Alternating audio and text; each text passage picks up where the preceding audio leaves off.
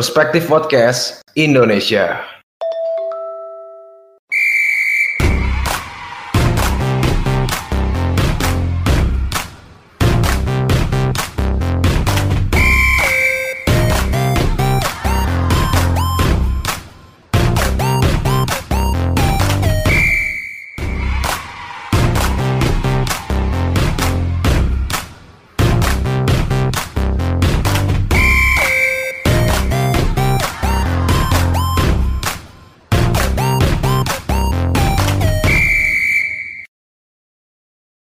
Assalamualaikum warahmatullahi wabarakatuh. Kembali lagi bersama kami Perspektif Football Podcast. Di sini ada gue Jawir dan sekarang gue sedih banget ditemenin sama satu temen gue doang, bro.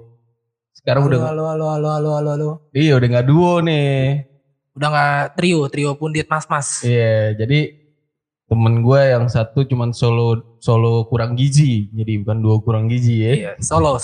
Ya. Gue ini dulu, sendiri dulu hari ini. Sendiri dulu. Karena kan lu banyak gizinya. Iya benar. Lebih gempal. Benar.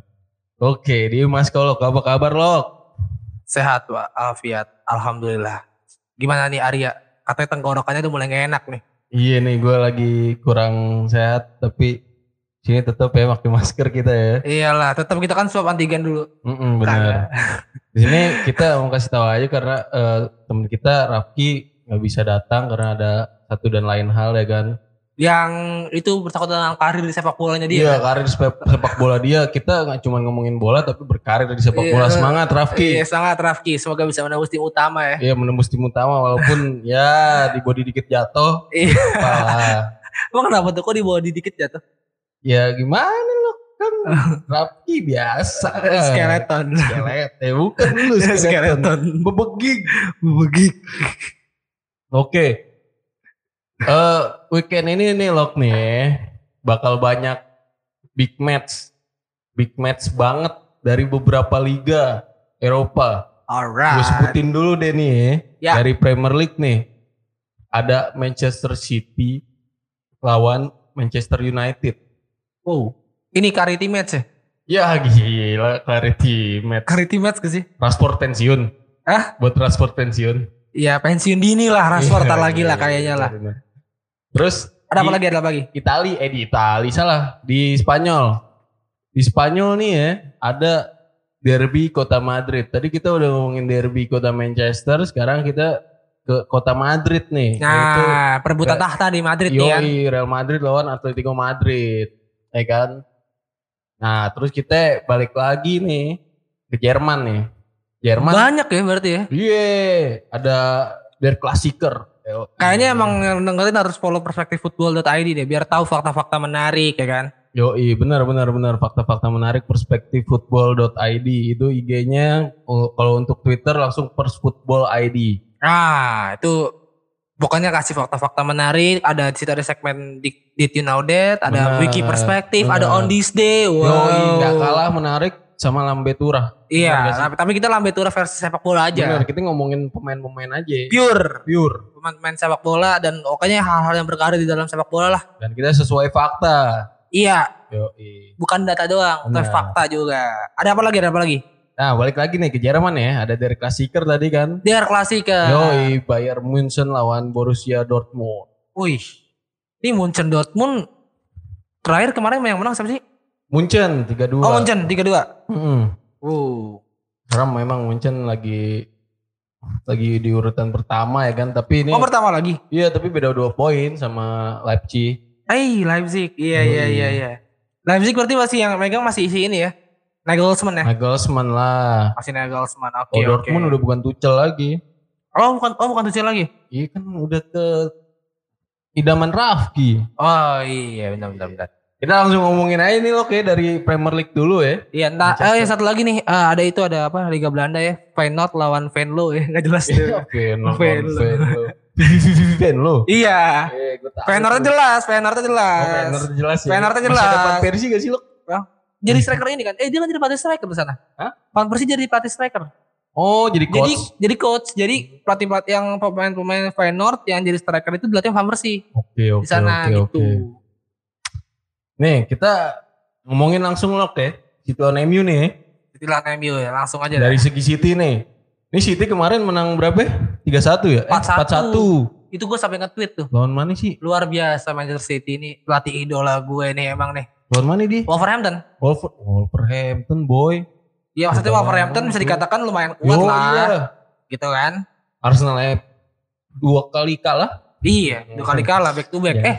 Iya, emang 2 kali kalah bro, 2-1. Oh iya benar 1-1 ya. Gokil Back to back. ya Manchester City ya. Padahal sampai menit 80 itu 80 atau 78 ya lupa gue. 80. Itu satu sama loh skornya. Dan City tuh babak pertama tuh golnya kan bunuh diri kan. Si Leander dan Donker kalau gak salah tuh. Iya. Hampir nih loh, hampir keputus ini win streaknya ya. Hampir ya. Panik tuh 10 menit terakhir tuh. Panik ya. Akhirnya- Untung nih ada nih striker yang sering lo roasting terus nih. Gabjes. 2 gol. 2 gol. Gimana menurut lo? Tetap dia tidak bisa menggantikan Aguero. Iya. Sampai kapanpun di mata gua. Sempet kok dipakai Aguero waktu lawan mana ya? Kemarin tuh sempet, waktu lawan West Ham, Aguero tuh jadiin starting loh. Oh sempet. Sempet. Loh, Aguero tapi kurang, ya udah masanya udah habis kali ya. Kayaknya begitu sih. Ini dari, Kayaknya harus pakai Wilfried Bony aja deh. ini dari segi squad ya kan, Manchester City kita lihat full fit semua ya. Fit semua. De Bruyne ada, De Bruyne ada. ya kan? Sterling ada. Ada. 2 back ada. Kemarin semua. walaupun pakai Laporte kan, tapi tetep aja kan. Iyalah. tetep Bisa ada lah. digolin. Atau pakai Laporte ya? Laporte jadi pemain kedua tuh. Iya. Gila emang. Zinchenko oke. Oke. Ruben Cancelo. Dias masih sih. Cancelo oke. Cancelo ya masih oke. Oke semua ini. Oke kelihatannya, semua bro. ini. Cuman Nathan Ake gak Nathan oke. Philippe Sandler. Pemain Belanda tuh. Gak Oke, kepake. ini gimana loh dari segi City bakal makin menjauh gak sih dari segi squadnya udah Kalau gokil misalkan sih ya. si City lawan MU ini kan beberapa pertandingan terakhir kan kesulitan ya City ya ke ngelawan Ole yang walaupun kita Iya, tahu ya setuju, Ole setuju, mainnya kayak setuju. gimana tahu lah ya gitu kan. Dan kemarin di pertemuan pertama pun gue nontonnya kayak pertandingan amal gitu kan. Karena gak ada 0-0 gol ya. 0-0 gitu kan. Beruntung aja tuh kan MU beberapa kali bisa peluang-peluang emasnya City digagalin gitu kan. Nah gue pengen ngelihat di Sabtu nanti, Sabtu atau Minggu sih mainnya? Lupa gua. Minggu ya mainnya berarti ya. Biasanya Super Sunday kayak gini deh. Ya tanggal 7 bener hari Minggu. Hari Minggu setengah 12 malam. Ini tuh pertandingan yang gak bisa ditebak karena walaupun City masih win streak ya 19 pertandingan gitu ya gak terkalahkan gitu kan. Dan Benar. gak seri juga gitu ya 19 pertandingan. Ini tuh benar-benar pertandingan yang gak ketebak karena 21 loh gak 21 ya? Gak terkalahkan ya? Berarti ini tuh pertandingan yang gak ketebak karena MU pun juga lagi sama kuat dengan Benar. squad yang sekarang gitu kan. Ya contohnya walaupun kemarin lawan Palace ya 0-0 ya. Tapi kan gak kalah gitu kan. Juga 0-0. Lawan Chelsea juga 0-0 gitu. Tapi permainannya Ole jauh lebih meningkat. Dan sekarang yang gua pertanyakan itu fansnya MU. Maunya apa sih ketika MU menang? Udah gak ada tuh hashtag Ole out di trending topic. Kalau kalah Semalam malam aja Ole out. Sekarang gini sih, kalau gue ya realistis ya, jadi fans. Misalkan gue jadi fans seorang Manchester United, sayang kita berdua kan fans The Gunners ya. Bukan ya. Bukan. Gue sih realistis. Selagi Pep Guardiola megang Manchester City mau sampai kapan? Lu naruh harapan untuk MU juara di Premier League? Itu. Sekarang udah hampir 10 tahun ya, hampir 10 tahun lah, berarti hampir 1 dekade MU belum juara di Premier League karena kan terakhir 2013. Sekarang 2021, 8 tahun gak juara Premier League.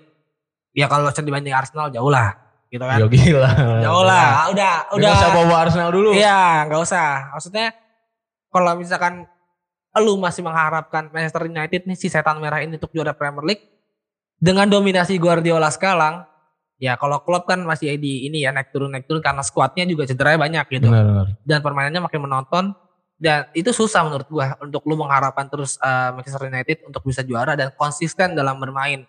Apalagi sekarang ada menurut gua Chelsea ada dobrakan baru dengan memasukkan Tuchel ya kan. Tuchel Dan belum Tuchel belum belanja loh. Belum kalah loh. Belum kalah dan belum belanja loh. Iya.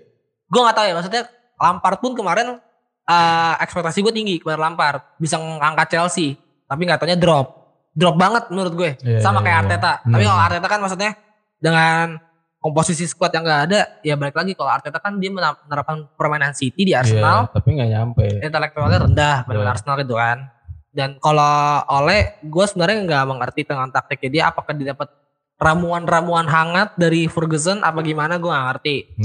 Gitu ya, karena waktu itu tuh gue setahun yang lalu kalau nggak salah deh, Ole tuh ketemu Ferguson, nanya nih ramuan-ramuan apa yang cocok buat gue ngelatih Manchester United gitu. Udah panik tuh dia tuh.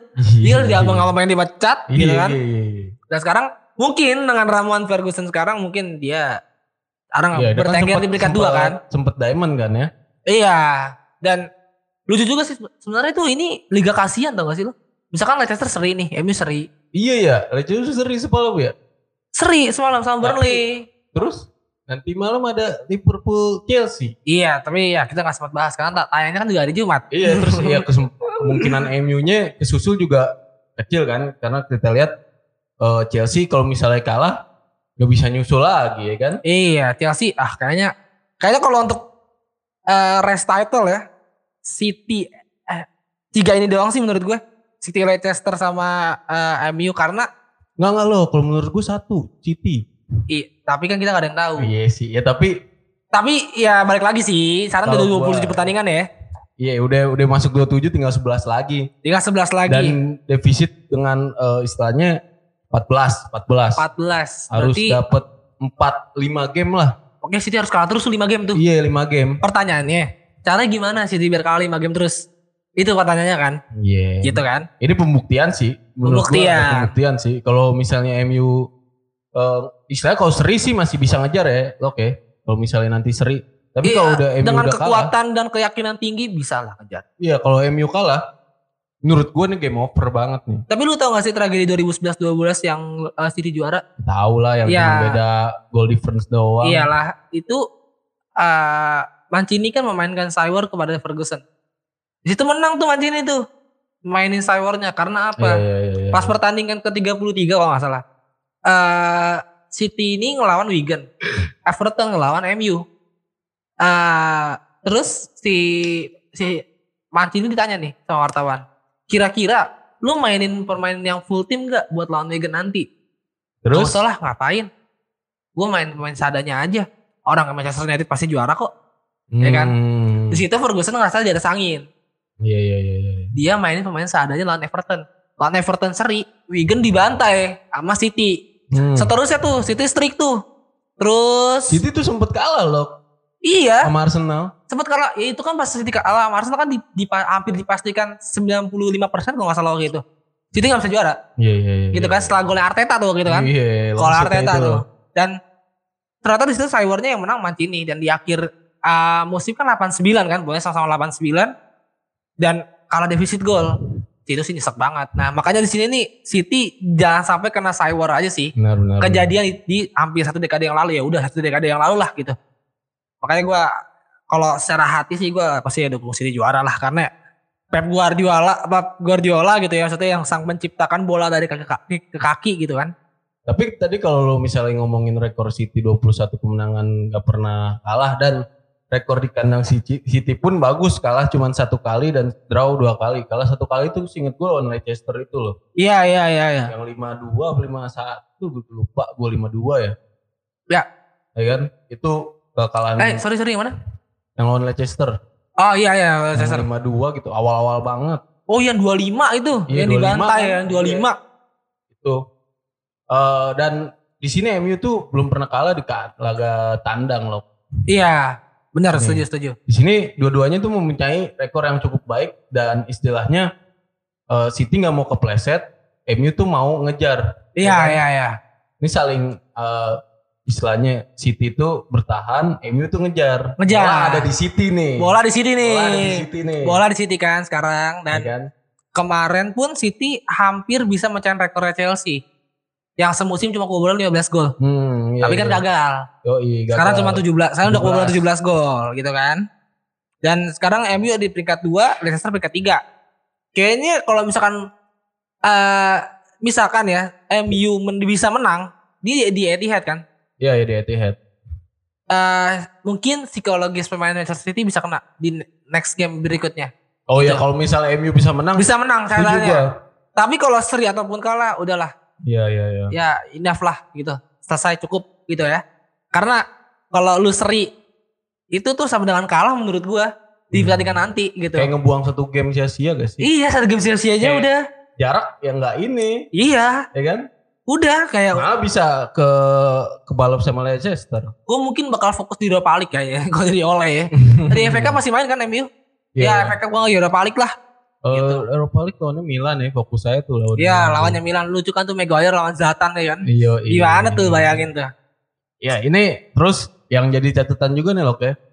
Kalau misalnya MU lawan Big Six ya, Big Six dalam tanda kutip Big Six yang Big Six. Arsenal masih Big Six, masih Big kan? Six. Ya gitulah yang tahu-tahu tim-tim besar Liga Inggris.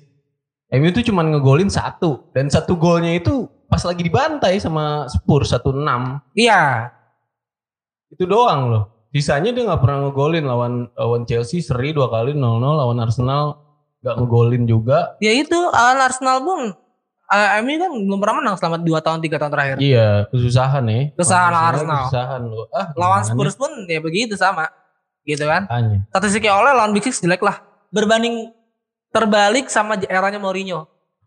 Pas eranya Mourinho Big Six tuh lawan Big Six tuh gila Mourinho. Arsenal sulit banget kalau Mourinho. Iya, karena masih Wenger waktu itu ya. Iya, sekarang Dan kan kemarin enggak lawan Spurs. Dan gue kalau MU lawan Big Six ini kan kesulitan ya, karena Ole ini kemarin rekornya ada buruk banget lawan Big Six. Iya. Apalagi lawan Arsenal ya. 1-0 di Old Trafford Arsenal bisa menang, seri 0-0 di Emirates kemarin. Yang nggak tahu nanti lawan City.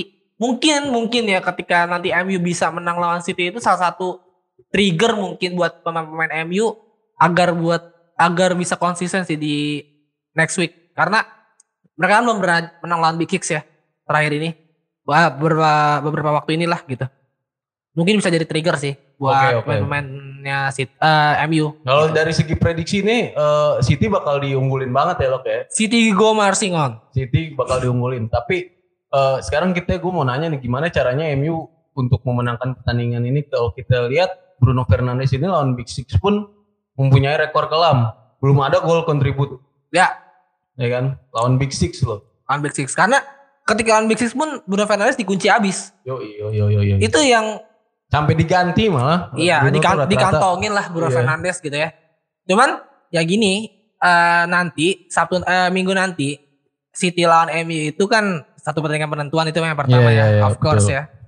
Terus si City pun nggak mau kehilangan poin di kandang untuk merusak rekor baiknya dia selama ini gitu kan. Dan MU pun bersikeras pasti untuk meraih poin penuh gitu, karena ya sekarang hidup atau mati kan untuk menjadi Premier League. Iyalah. Tapi balik lagi, kalau lu ngelawan Manchester City, lu bisa belajar dari Spurs atau Leicester. Karena baru 2 tim ini yang bisa ngalahin City di Premier League. Spurs sama Leicester. Kuncinya menurut gua ketika lu ngelawan Guardiola itu lu nunggu bola. Mau gak mau gitu. Lu gak bisa main nguasain bola ketika lawan Guardiola. Kecuali pemain lu di atas rata-rata pemain City. Iya, lu bisa. Tapi kalau misalkan pemain lu yang saya sekarang MU kan gue konotasiin kan pemain-pemainnya mediocre ya. Dibandingin era Ferguson gitu ya. Iyalah. Gak ada yang menonjol lah ya. Gak ada yang menonjol. Bruno paling. Donny van de Beek pun gak sama sekali gak ngapa-ngapain menurut gue. Iya. Gitu kan. Dan ya kalau lu ketika lawan City ya kunci lu ya lu nunggu bola gitu. Mau gak mau. Ketika kemarin Arsenal pun 2 kali kan back to back kalah di Emirates dan Etihad. Arsenal bisa bermain bagus. Tapi gitu lu nunggu bola gitu. Peluang pun sulit untuk lu dapetin ketika lawan City. Ya sebenarnya dapat peluang tapi ya gitu. Kualitas pemain Arsenal dan mentalnya pun mungkin kena ya lawan City. Lu mau main individu selesai. Iya. Lu mau main terupas ada Ederson. Mau ngapain sekarang? Iya. Lu gak mau lu main counter attack. Ketika main counter attack kan pasti kan pemain City kan terutama ya Joe Cancelo taruh di kanan, Zinchenko misalnya taruh di kiri, itu pasti bakal overlapping yang jauh ke atas. Tapi uniknya kemarin Joe Cancelo ditaruh kiri loh. Ditaruh kiri ya emang gila. Versatility-nya gila ya. Versatility-nya gila. Dan ya emang main versatil tuh dibutuhin gitu ya dalam tim kayak Philip Lam gitu kan. Tapi Maitland-Niles enggak loh. Hah? Maitland-Niles. Ya Maitland-Niles itu banyak berlatih lah, banyak berdoa lah buat karirnya ya. Masih muda lah. Jangan sumuran kita semangat. lah. Iya, jangan patah semangat. Semangat ya di bawah ausanya Haji Muhyiddin ya. Haji Muhyiddin. Haji Muhyiddin. West Brom. Yoi. Sama Allardyce. Ini harusnya beli Lingard jangan diinin loh. Jangan dipinjemin loh. Harusnya di recall. Kalau FM di recall. Di recall Lingard lawan Big Six udah pernah golin loh. Iya. Bahaya itu Lingard. Apalagi recall dulu aja, recall smash. Tarik robotnya dia. Tapi kalau udah di mana Lingard menari, di sana kehancuran terjadi. Iya, kayak kemarin kan kalah sama City, ya kan? Iya, makanya. Lu mulai perlahan lah WSM. Balik ke habitatnya. Nah nih, kalau lihat dari MU, lu setujunya striker masangnya 2 apa 1 sih lo? Atau siapa sih yang cocok? Karena kalau misalkan 2 itu kan lu formasi untuk mendominasi permainan. 1 gua. Karena kalau lawan City itu lebih baik lu memainkan ke counter attack. Itu mau nggak mau gitu. Jadi ya lebih baik satu striker aja lah untuk memainkan 5 pemain tengah. Oke, ini kalau misalnya dari gua sih ya untuk naruh Cavani itu sebenarnya bagus. Untuk misalnya dia kan pergerakan tanpa bolanya itu bagus loh kayak. Iya. Dan Bruno di sini bakal dikunci istilahnya. Iya. Gimana caranya? Kita kasih inilah stigma langsung lah. Iya, gimana caranya Cavani ngebantu Bruno itu? Istilahnya Cavani mancing beberapa pemain ya kan? Iya, dan situ posisinya jauh lebih besar ketika Rashford bisa bergerak lebih banyak sih. Benar. Rashford kita pasangin sayap ya. Sayap ya buat main-main FPL. Kalau untuk Martial gimana lo? Martial kayaknya WFH aja dia. WFH aja. Tapi bareng Willian sama PP. WFH main ya kan? Main. Tapi setuju sih gue kenapa 1 striker karena gue lihat waktu Arsenal lawan MU tuh yang di Emirates itu kan Arsenal sempat diobok-obok. Pertama. Tapi sayangnya itu hancur-hancuran tuh pertama. Iya, komunikasi Martial sama Cavani tuh jelek banget gila. Iya, makanya Cavani ini banyak yang ngekritik karena dia ini gak berkontribusi banyak gitu kan. Jauh dari ekspektasi lah. Dari fans-fans MU padahal dia kan gila bergelimang pengalaman coy. Cavani ini gitu kan. Dan menyelamatkan juga ada menyelamatkan Cavani. Southampton kemarin titik baliknya MU tuh ketika lawan Southampton menurut gua gitu. Jadi ya udahlah, Cavani kayaknya lebih baik cadangan dulu deh untuk memasang Rashford untuk menjadi depan. Tapi untuk di kiri kanannya gimana lo? Masih ada Greenwood kan? Sama Daniel James. Daniel James kemarin main ya? Enggak main kemarin dia. Enggak, pas lawan sama sih Chelsea. Oh iya main kan lawan Chelsea gitu. Ya mungkin. Apa Ahmad Diallo kayaknya banyak berarti dulu lah. Ya Axel Tuanzebe kali main. Gila lo. Legrand aja kiper gimana? Legrand masih ada dia. Masih gila. Masih digaji dia main. Masih. Ya adalah. Gimana ya lo City lock ya, tetap City ya? For sure City. Karena gue menikmati enjoy the game gue orangnya. Gue nggak penting menang, penting nggak munafik. Gue butuh 3 poin. Kan ada ya orang yang gak penting menang lah gitu kan, menang gak penting gitu kan, yang penting main bagus. Kalau gue main bagus dan menang. Oke, perfect ya. Perfect kalau gue. Ya itu ada di Guardiola. Iya. Gue bisa menikmati pertandingannya walaupun gue bukan fan City ya. Benar. Tapi gue bisa menikmati permainan dari pelatih idola gue dan hasilnya menang. Oke. Gitu. Nah nih kalau gue sih pengennya MU menang biar ada harapan untuk fans MU sombong lagi, tapi ujung-ujungnya drop lagi gitu. Iya, boleh. Gitulah. Langsung aja kali ya. Kita terbang dulu. Naik apa enak ya lo? Naik kapal lah biar lama. Naik kapal aja biar sebulanan lah. Oh, berarti kita ke Merseyside dulu ya kan, pelabuhan kapal.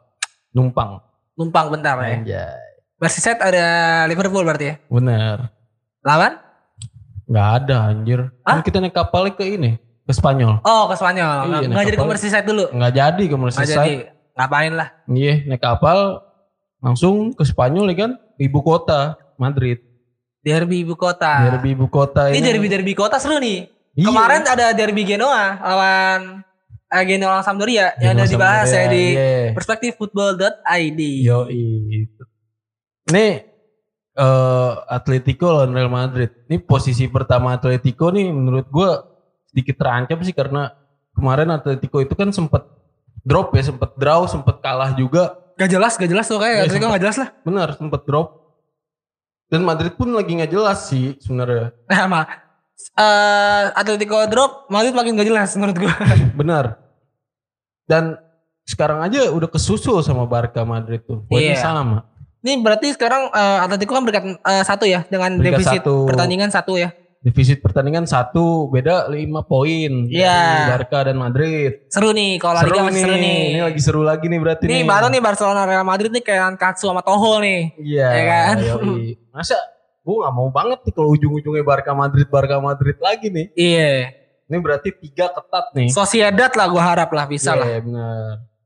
Dan menyusul juga Sevilla sih ya kan. Iya kalau nggak Betis ya kan. Anjir. Nah di sini nih Lok nih yang kita amati nih Lok ya. Ya. Yang kita amati nih. Pemain kunci Real Madrid itu dari lini belakang sampai depan itu ada yang absen. Contoh lini belakang kehilangan sosok Kapten Tsubasa. Kapten Sergio ini mah. Sergio Ramos bakal absen ya kan. Yang absen sampai akhir musim ya. Terus ada juga ya ini mah gak usah diomongin kali. Iya. Hazard. Ya. Terus mesin pencetak golnya Madrid pun absen nih, Karim Benzema nih. Gimana kira-kira gue gak kebayang sih strikernya siapa ya? Strikernya kayak Vinicius JR. Vini JR. Dan Borja Mayoral. Borja Mayoral kan gak di sana. Di Madrid deh. Gak di Madrid. Iya, benar. Di Lazio atau di Roma ya lupa gue. Borja di Roma ya. Ya makanya gue melihat ini Ramos cedera sampai akhir musim sedih. Iya. Karena Ramos salah satu pilar utama yang dimiliki Madrid yang mempunyai jiwa kepemimpinan yang besar. Benar, setuju gue. Dan bisa mengangkat mentalitas dalam tim gitu ya. Karena itu sih. Kalau misalkan Benzema jadi kapten, si pemain introvert ini nggak bisa gitu kan. Si pemain introvert ini nggak bisa untuk ngangkat mental pemain. Jadi gua sulit juga yang memprediksi antara Atletico lawan Madrid ini ya. Iya. Karena kehilangan pilar utama gitu. Bener. Madrid tuh yang gak ganti cuma lini tengah doang sih Lok. Iya, tetap Casemiro, Toni Kroos, Modric udah. Iya, udah itu padahal itu udah menemu umurnya masing-masing. Toni Kroos Hazard pun udah masuk usia 30 tahun ini. Iya. Hazard kebanyakan makan burger kayaknya. Hazard kebanyakan makan burger. Iya, kebanyakan makan burger. Junk food mulu makannya itu. Gendut. Iya, gendut jadinya, cedera. Ya kan, bukan sembuh main, golin, cedera. Asis 1 kali, cedera. Repeat. Benzema pun ya sudah di akhir karirnya ya tidak bisa menunjukkan top performnya lagi karena ya kita tahu lah ya Benzema di zamannya di Lyon sama di Madrid awal-awal tuh membabi buta mainnya. Sampai Higuain pun angkat kaki kan dari Madrid. Benar, gitu kan. Nah ini yang mempertahankan Benzema. Yang menarik itu nih Lok. Gimana Lok cara Madrid buat ngatasinnya Lok? Cedera itu Lok. Cedera si 3 pemain ini pilar utama ya. Pilar utama ini istilahnya ini pemain inti sih menurut gua. Kesalahannya Madrid adalah telat menciptakan regenerasi. Itu. Karena lo lihat lini tengahnya. Sebenarnya dia mempunyai Valverde, ya kan? Iya. Federico Valverde itu kan maksud gua pemain muda yang sangat berbakat gitu ya. Berbakat sih menurut gua itu. Berbakat. Wah. Gitu. Terus ada Francisco Alarcon ya. Francisco Alarcon ini kan cun banget dia masih di Malaga dan sampai dibeli sama Madrid. Iya. Tapi dia nggak bisa berkembang banyak karena terlalu banyak dribble kata Zidane sih gitu. Terus ada beberapa pemain-pemain lainnya yang sebenarnya bisa dipromosiin dari Castilla mungkin ya. Kayak Brahim Diaz gitu-gitu tuh sebenarnya bisa dites gitu ketika kemarin-kemarin lawan Las Palmas mungkin, lawan Celta Vigo atau yang lain-lain ya kan? Valladolid gitu kan. Karena itu untuk bisa menaikkan mentalitas pemainnya dan kepercayaan dirinya di dalam lapangan gitu. Iya. Sekarang udah mau sampai kapan lu ketergantungan sama Modric, Casemiro dan Kroos. Salah satu cedera selesai. Karena itu 3 pilar utama yang benar-benar nggak punya pilihan lain di tengah gitu. Dan gua pengennya tuh sebenarnya di musim nanti ketika Zidane kan udah cabut ya. Iya. Valverde atau Isco ini bisa dimanfaatkan dengan baik oleh pelatih barunya gitu. Karena mau sampai kapan lu ngandelin 3 pemain ini karena udah di penghujung usia semua. Apalagi Ramos juga bakal ninggalin sih katanya. Iya, dia bakal habis kan kontraknya kan. Dan Modric pun begitu ya, udah begitulah. Toni Kroos udah di penghujung usia juga. Iya, dia masuk 31 usianya. Toni Kroos gak berasa ya, cepet banget gitu kan. Iya, di sini tapi 3 ini tuh masih ngegendong banget Real Madrid untuk nyuplai bola ke depan. Menurut gua kalau jadi 3 pilar ini nih, Modric, Casemiro, Kroos kesel lah. Lu gak ada regenerasi. 2 game terakhir strikernya Mariano Diaz. Ya, dia kan nomor 7 lah. Udah enggak. Oh udah enggak? Kan Hazard 7. Oh iya Hazard 7 ya sekarang ya. Lupa gue. Depan nih Mariano Diaz yang kita lihat dari 2 match terakhir ini gak berkontribusi apa-apa loh. Konspirasi ketika Ronaldo cabut ke Juventus, si Mariano datang. Iya. Ini ngapain? Ini pemain datang gitu kan. Tuh, mau ngapain? Madrid kacau sih transfernya menurut gue itu. Acak adul banget. Iya. Masa seorang Mariano Diaz bisa semahal itu ya kan? Ya sekarang Mariano Diaz semahal itu. Mau ngapain aja sih di Madrid? Paling cuma gaji buta ujung-ujungnya ntar. Kasih nomor 7 ganti Kasih lagi. nomor 7. Konspirasi. Diganti lagi. Sekarang Hazard kan nomor 7 ya berarti ya? Iya Hazard nomor 7. Dia nomor 25 setahu gue ada si siapa namanya? Udah kasih nomor-nomor reserve aja lah. Kayak nomor 73 tau gak lu? 44. Nomor 24 deh. 24 ya. Mariano Diaz gokil. Gokil ya bang. Nah di sini nih Asensio belum menemukan penampilan terbaiknya lagi loh kayak. Duh si Mallorca ini. Dia dari Mallorca. Iya. Si foto sama ini di pelabuhan. Sama Perez. Aduh Asensio ya. Ini pemain Semenjak yang sering cedera, gue beli nih kalau di FM nih. Karena menjanjikan. Kalau dari Madrid itu pasti dia. Goes. Yang bapaknya seumuran sama Modric. Goes siapa? Rodrigo. Oh. Iya. Bapaknya seumuran sama Modric coy. Jadi dia manggil Modric itu bapaknya. Modric Bapak. Oh 35, 36. Anjir apaan sih? Dia Serius? umurnya 17 kan Rodrigo. Berarti Bapaknya ya seumuran nama Modric berarti ya kurang lebih bapaknya melahirkan dia umur 16. Bapaknya melahirkan dia bikin dia aja umur 15-16 tahun. Gokil ya. Gila ya.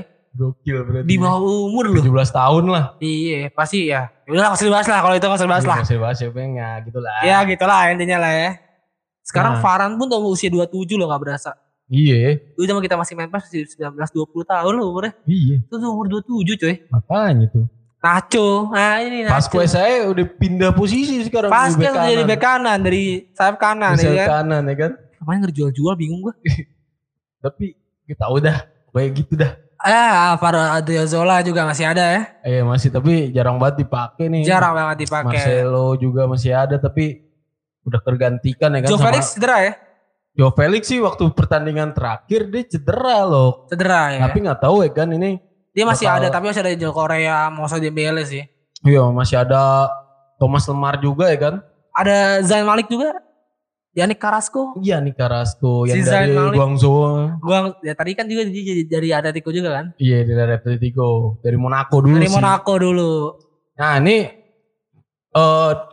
tadi udah bahas dari segi Madrid ya. Madrid untuk istilahnya untuk menambal Ramos ini dia mainin Nacho Fernandes. Si Ngaco. Si Nacho yang tadinya back kanan dijadiin back tengah ya kan. Iya disulap-sulap. Disulap-sulap terus di tengahnya clear udah trio Toku nih. Trio hampir Toku ya kan. Nah terus di depannya tadi striker Mariano Diaz. Tapi ya lebih baiknya sih main fast nine gak sih menurut lu Lok? Main fast nine lebih baik dibandingkan harus mainkan Mariano Diaz yang nothing. Doing nothing lah kalau di lapangan dia gak ngapain. Iya benar. Itu ketahuan lu main ini karena kan lu lihat lah Atletico ada Suarez. Si Dracula. Si tukang gigit. Nah, ada gua kondok biasa sekarang di Atletico ya. Iya. Ada Torreira loh, jangan lupa. Vitolo. Oh iya Torreira. Nah, ini kita lihat dari langsung ke Atletico Madrid aja sekarang nih ya kan. Iya. Nih Lok, gue pengen nanya nih Lok nih. Ini Atletico masih kadang pakai 1, tapi kalau back dia 3 terus ya. Iya. Emang Atletico banget 3 terus. 3 ada si Jose Gimenez, ada si Stefan Savic dan Miguel Hermoso. Mario. Ya kan, Felipe Luis juga kadang jadiin back tengah. Ngaco ya. Masih ada Felipe Luis. Felipe doang kayaknya. Felipe doang. Ada Sime Verzalsko yang sempat dipinjemin ke Inter. Iya. Terus ada Trippier juga. Si North London putih. Ya kan. Nah, nih lo gue pengen nanyain nih, bagusnya nih ATM tuh pakai 2 striker apa Suareznya udah di depan? 2 sih menurut gua. 2 nih. Karena dia bisa memanfaatkan apa yang dimiliki oleh Madrid. Karena Madrid pun kan sudah kekurangan gak ada Benzema ya kan. Otomatis dia mau gak mau bermain paling false nine kalau gak ngandelin Mariano Diaz gitu ya. Walaupun Mariano Diaz doing nothing lah ya gitu ya. Gak ngapain. Tapi ya seenggaknya kalau gue jadi Atletico ini main di main di mana sih ini? Ini bakal main di Wanda. Terutama main di Wanda. Iya. Ya kan Wanda Metropolitano yang di mana di kandangnya Atletico Madrid sendiri ya. Gue mendingan mainin ini sih. Mendingan mainin Suarez seorang. Itu kacak-kacak karena Suarez pun masih unjuk gigi sampai saat ini kan. Jadi top skor juga kan masih di itu di La Liga, top skor La Liga. Sekarang udah Messi sih. Sekarang udah Messi. Cuma maksudnya dia masih bersaingan top skor lah di La Liga kan. Luis Suarez dan masih konsisten lah permainannya. 16 gol cuy. Lu coba tuh misalnya Suarez masih di Barca. Bisa kali tuh. Barca. Bisa. Kuman sih. Banyakan ngelatih Southampton. Kalau Everton dia Kuman. Kadang juga kan Van Dijk, Virgil. Oh iya Virgil van Dijk. Ya gue ini sih gue kalau misalkan secara overall pasti gue dukung Madrid sih biar persaingan seru di La Liga. Makin seru. Karena sejauh ini kan kayak Ligue 1 ada Lyon, ada Marseille, ada PSG, ada Monaco. Yang sekarang poinnya juga ketat-ketat juga. Serie A ada Inter, ada Milan, ada Juventus yang poinnya mepet-mepet juga, ada Roma juga, ada Lazio.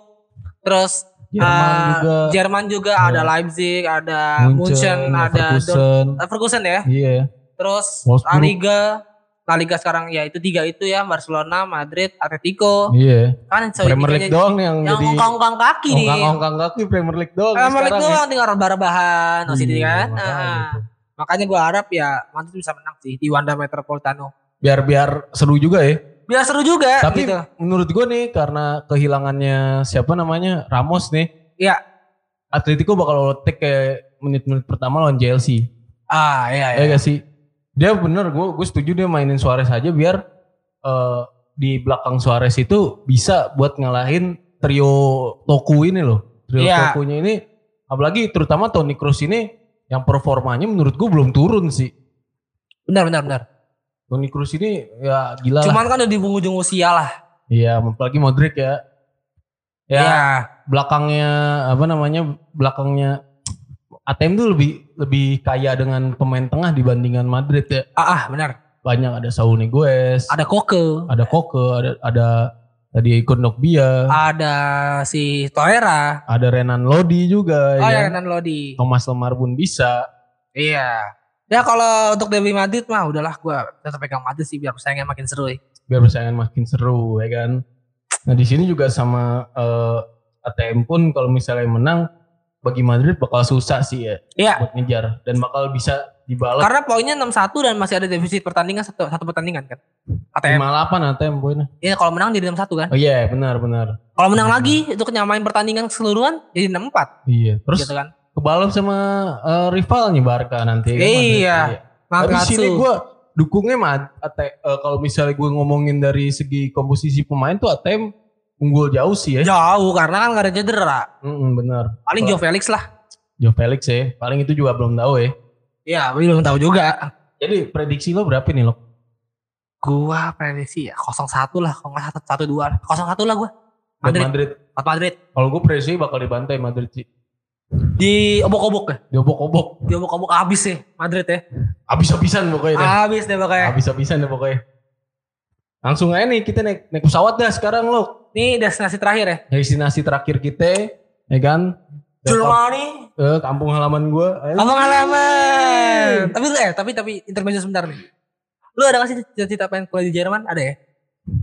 Ke Jerman ada tapi kalau untuk kuliah gue sebenarnya ada sih karena di sana tuh kuliah gratis loh. Oh kuliah gratis ya? Kuliah gratis S2 S1 gratis. Kayak berarti kayak almarhum Bapak B.J. Habibie ya? Iya. Lo kayak kan kalau misalnya dia kan insinyur. Gue B.J. Habibie udah punya ini loh. Istilahnya kalau misalnya di Amerika tuh green card ya. Ya. Kalau Habibie tuh adalah buat di Jerman jadi bolak-balik. Indo-Jerman bisa mendadak juga senek jidat cok. Makanya gue pun sama begitu. Kalau lu kan bahasa Jerman ya? Iya. Apa sastra nih? Bingung gue. Bahasa. Oke, bahasa Jerman. Gue hukum kan belajar bahasa Belanda. Iya. Ada sih gue rasa untuk keinginan kuliah di Belanda. Apalagi banyak dong ya kan. Belanda karena emang rata-rata kalau orang kuliah di Belanda, fakultas hukum ya ada sih paling niatan untuk kuliah di Belanda di S2 mungkin ya. Karena tapi di Belanda itu ya bukan kota yang gue pengen sih. Sebenarnya Utrecht. Terkenal di Utrecht. Iya, Utrecht. Utrecht University. Kalau nggak paling di Leiden.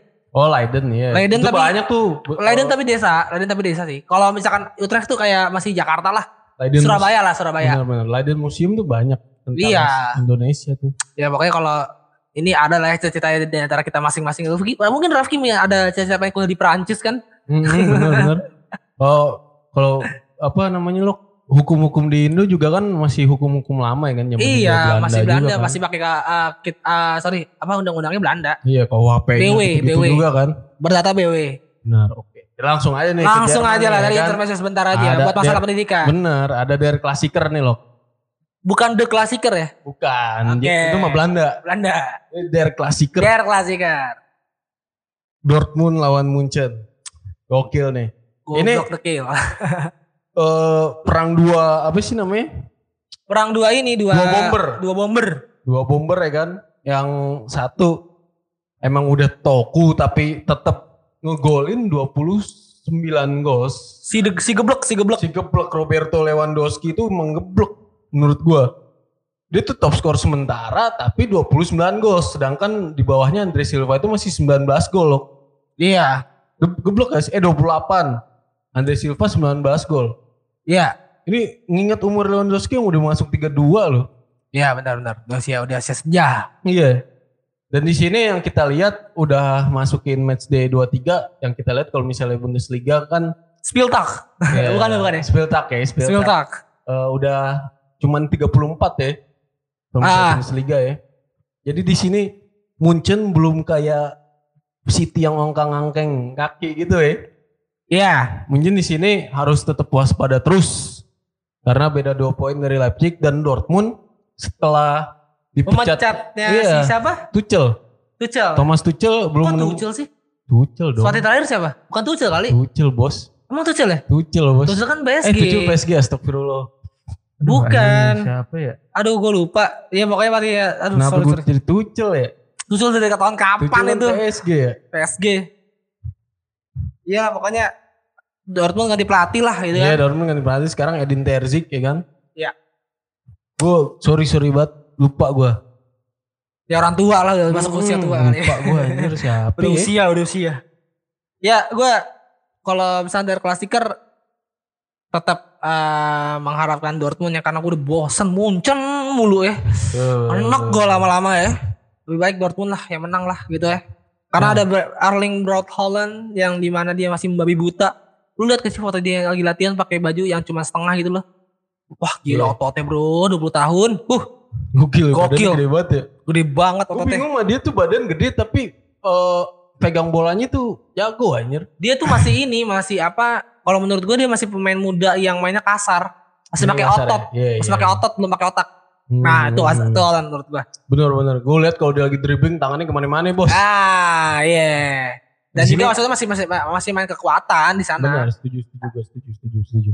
Nah, Dortmund itu sorry bentar. Ya Dortmund Munchen peringkat 1 kan sekarang. Peringkat 1 poin. beda 2 poin. Leipzig 50, Wolfsburg 45, Frankfurt ada Frankfurt juga di sini yang di luar dugaan ya. Nih Leverkusen kayak stagnan dilatih sama Peter Bosz asal Belanda nih. Stuck. Pemainnya lumayan loh Leverkusen. Iya, tapi apalagi semenjak kehilangan Havertz kan. Nah di sini Dortmund dengan pemain-pemain mudanya itu ya kan. Iya. Dengan pemain mudanya itu berusaha untuk masuk 4 besar lagi ya kan. Karena dia di sini peringkat 5 dengan 39 poin, beda 4 poin setahu gua. Iya. Peringkat 4 ya kan. Dengan Jadon Sancho yang tadinya dikatakan Jadon Sancho tuh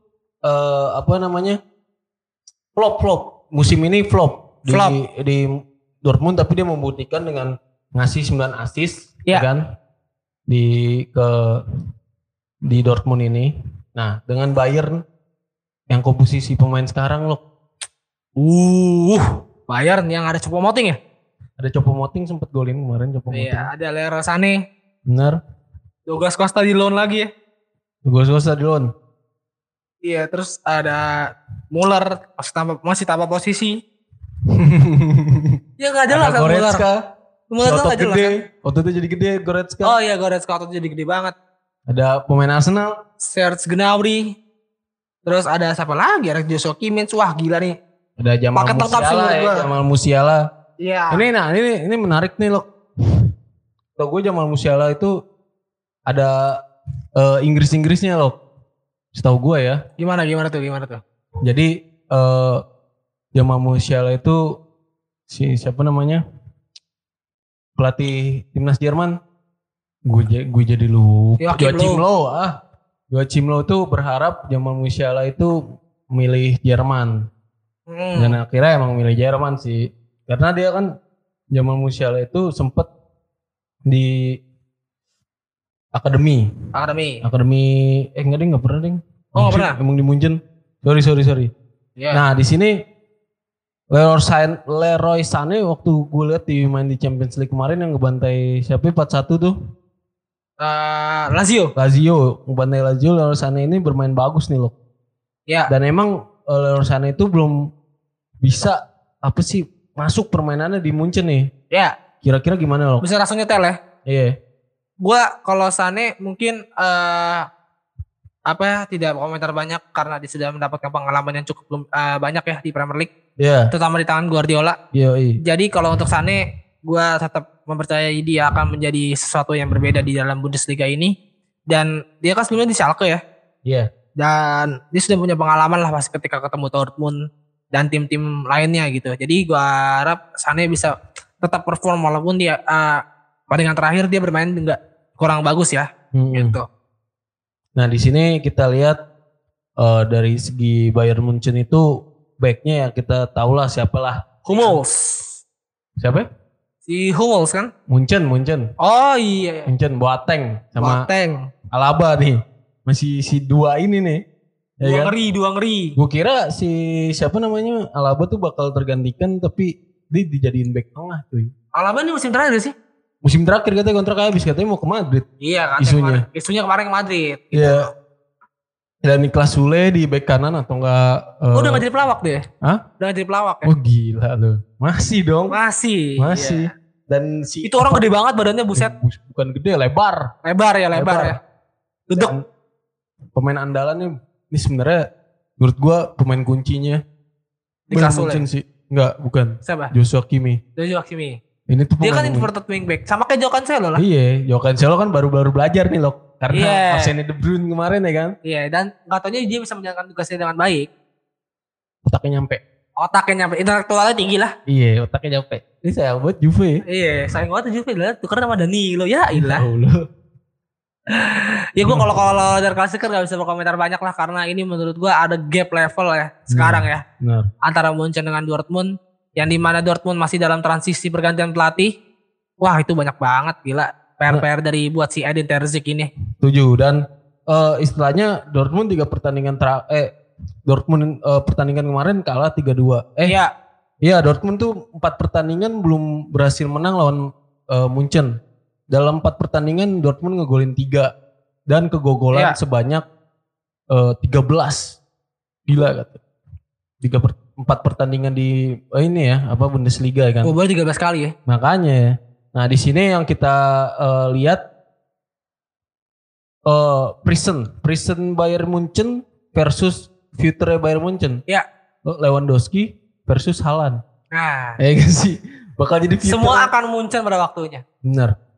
Lu tau gak sih klausulnya si Haaland tuh murah cuy. Murah. Tapi nanti bakal drop. Bakal apa sih namanya? On klausulnya tuh 2022 gitu. 2022 klausul dia tuh sekitar 50 atau 70 gitu. Buset.